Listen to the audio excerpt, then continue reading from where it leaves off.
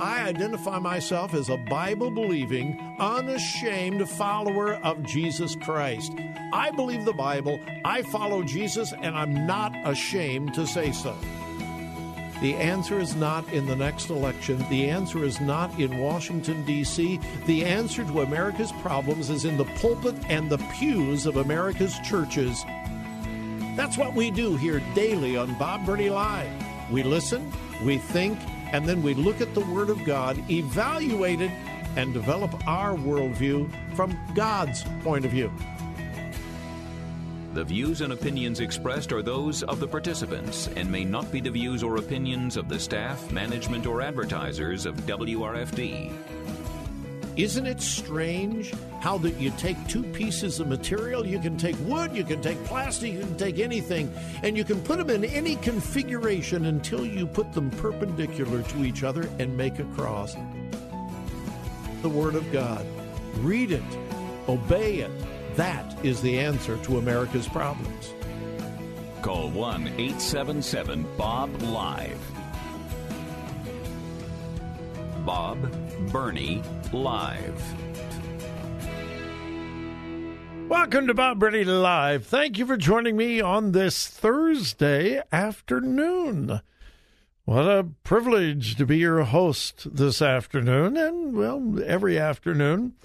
And for those of you who have been listening the last 2 or 3 days, it's just us today. No, we're not on in Tampa. It's just us, and I am just fine with that. Hey, here's my telephone number on this hot day.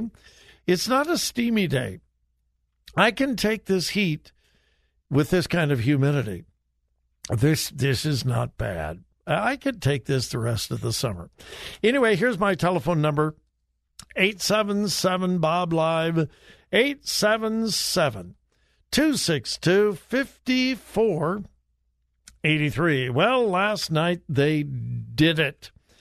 The House of Representatives, in a big bipartisan move, passed the, they're calling it all kinds of names. It's the debt ceiling bill. It raises the debt ceiling, allowing the United States of America to borrow more money than we have. Okay, now this is the truth. If any family did what the House of Representatives voted to do, in very bipartisan, it was very bipartisan. It passed overwhelmingly. But anyway, if any family did what the House of Representatives voted to do last night, there is not a person on planet Earth that would say it was a wise move. Everybody would say, what are you doing? It would be like a family maxing all of their credit cards to the absolute max, and they had a bunch of them. Dozens of them, and every single one of them was maxed out to the limit. And not only were they maxed out to the limit, they're paying overcharge or overdraft fees on almost every card. And so the family gets together and has a meeting, says, what do you think we should do? Well, let's call all the credit card companies and see if we can get our limit raised so that we can borrow more. Who in their right mind would think that would be a good idea? All right, I realize they're not the same, but there are a lot of similarities. A lot of similarities. Did it have to be done? Probably. It probably had to be done because of the reckless, and I mean absolutely reckless spending over the last many years. Republicans and Democrats, let's face it, Republicans have been spendthrifts as well. So was it necessary? Probably. Did the Republicans get all that they wanted? Absolutely not. Did the Democrats get everything they wanted? Absolutely not. And we have The far-left Democrats screaming and yelling and shouting, this is terrible, it's bad, it's horrible, it's awful. We have the far-right Republicans saying this is bad, this is terrible, it is extremely awful. So maybe it's a good deal. I don't know. And again, what is actually in the bill? Well, someone would say, well, just read it. Well, number one, it's 300 pages long. And number two, it is filled with government gobbledygook. Have you ever tried to read these pieces of legislation that are passed? Have you ever tried to read them? It's like you're reading a foreign language and you need a translator. So anyway, it is done. The Republicans in the Senate are going to be offering some amendments. J.D. Vance, one of our two Ohio senators, said he is going to offer some amendments before it comes up for a vote in the Senate, which will be very soon. Is there any chance that any of those amendments will actually be added? Probably not. But, and I'm trying not to be too cynical. I'm trying. But when it comes to politics and politicians, yeah, I'm fairly cynical. So I'm trying not to be too cynical. But everybody knew this thing was going to pass. The Republicans who voted for it can go to their constituents and say, hey, it was the best deal we could do. Look at how many Democrats opposed it. It must be good, blah, blah, blah, blah, blah. The Republicans that voted against it can go to their constituents and say, I held the line. I promised you. I made promises. I kept all of those promises, and I voted against it, even though they knew it was going to pass. So we'll see. It will almost certainly pass the Senate. And I said this probably 2 weeks ago. And hey, listen, I readily admit I am not the brightest bulb in the candelabra. But I told you a couple of weeks ago, don't believe all the hype. We are not going to default. The president, the House of Representatives, the Senate, they're not going to allow the country to default. It was not going to happen. A reasonable person would understand that. It was not going to happen. And then, of course, we have all these artificial dates. Janet Yellen put out this date, then this date, and then moved it. It was in May, and then it was June 1st, and then it was June 5th. And there was talk from a lot of experts who said we really actually wouldn't have defaulted until probably mid-July or even the end of July because of increased tax revenue coming in at the end of one quarter, the beginning of another quarter, tax-wise. And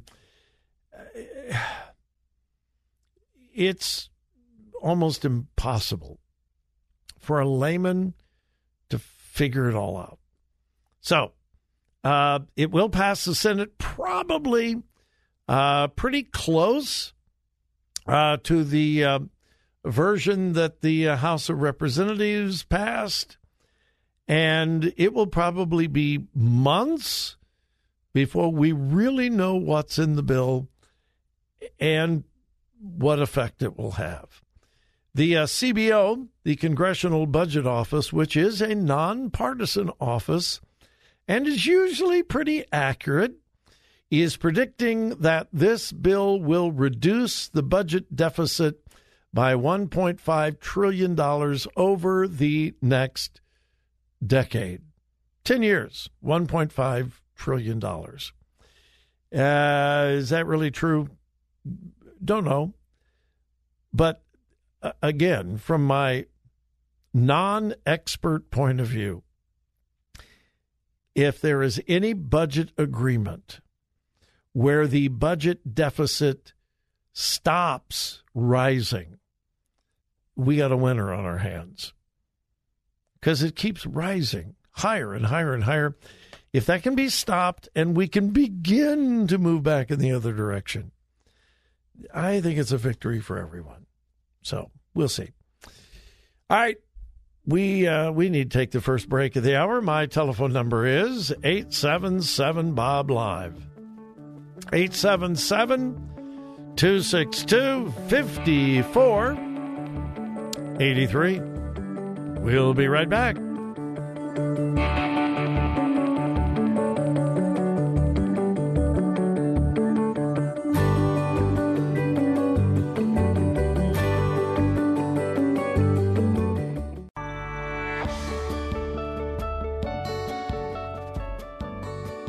Bob Burney Live. Looking at today's news through a biblical worldview.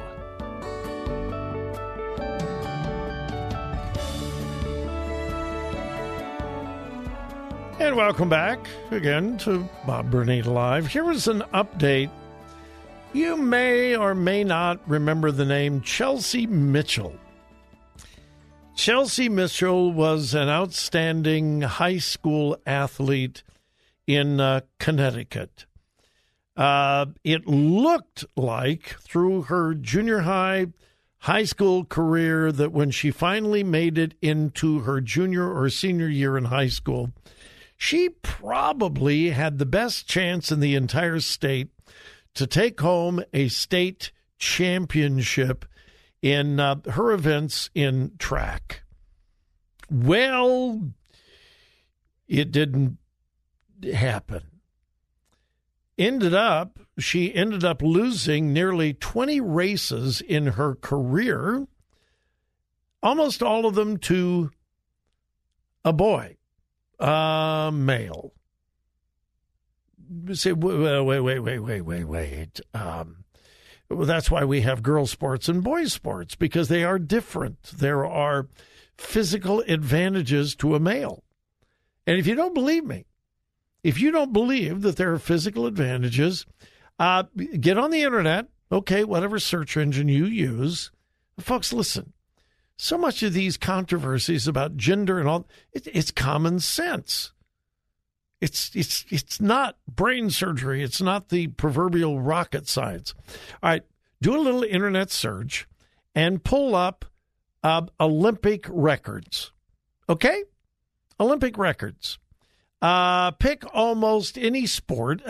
Pick track, 100-meter dash, and pull up the Olympic record for men. Pull up the Olympic record for women. You will be amazed at the difference. Pick another event, 400-meter dash, whatever. Pick almost any event and look at the men's record and the women's record. In every case, I do not believe you will find any exception. The men's record will be considerably faster, higher, or whatever, than the women. Why? Because men have a distinct physical advantage over women in most athletic events. It's just a fact, folks. It is a fact. Look it up. So, you have a male who says he is a female and goes through hormone treatment, reduces testosterone. Does that do anything to does that change their muscular structure? No. Does it change their lung capacity? Nope. It doesn't change almost any of the physical advantages that a male has over a female. Reducing the testosterone does not reduce most of the advantages. So it is pure common sense. A male believing that he is a female, competing against a female, is not fair. You don't have to be a doctor. Well, Chelsea Mitchell lost most of her 20 races in her career because the state of Connecticut sees no problem with males competing against females. Well, Chelsea Mitchell does have a problem. She has now graduated from high school. Her chances of winning a state championship are gone forever. She will never have that chance again, but she is not finished with fairness because she does not want the same thing to happen to other girls coming behind her. She said this in a recent interview. At the end of the day, this is just about fairness. This is about biology. She is going to court. She has some fellow female track athletes, Selena Soule, Ashley Nicoletti, Alana Smith. They are all teaming together to sue the state of Connecticut, claiming that the transgender policy in Connecticut high school sports is blatantly discriminatory and unfair to female athletes. Also in the interview, she said, I wanted to give voice to my story and help other girls out there so they wouldn't have to experience what I experienced. Then she says, just 2 athletes took away so many opportunities away from biological females. Even though there were only 2 of them, listen to this, there were only 2. While she was competing, there were 2 boys pretending to be girls. Quote, even though there were only 2 of them, they took 15 state championships away from other girls, and there were 85 girls that were directly impacted from them being in the races. Yeah, 2 transgenders took 15 state championships from real biological girls.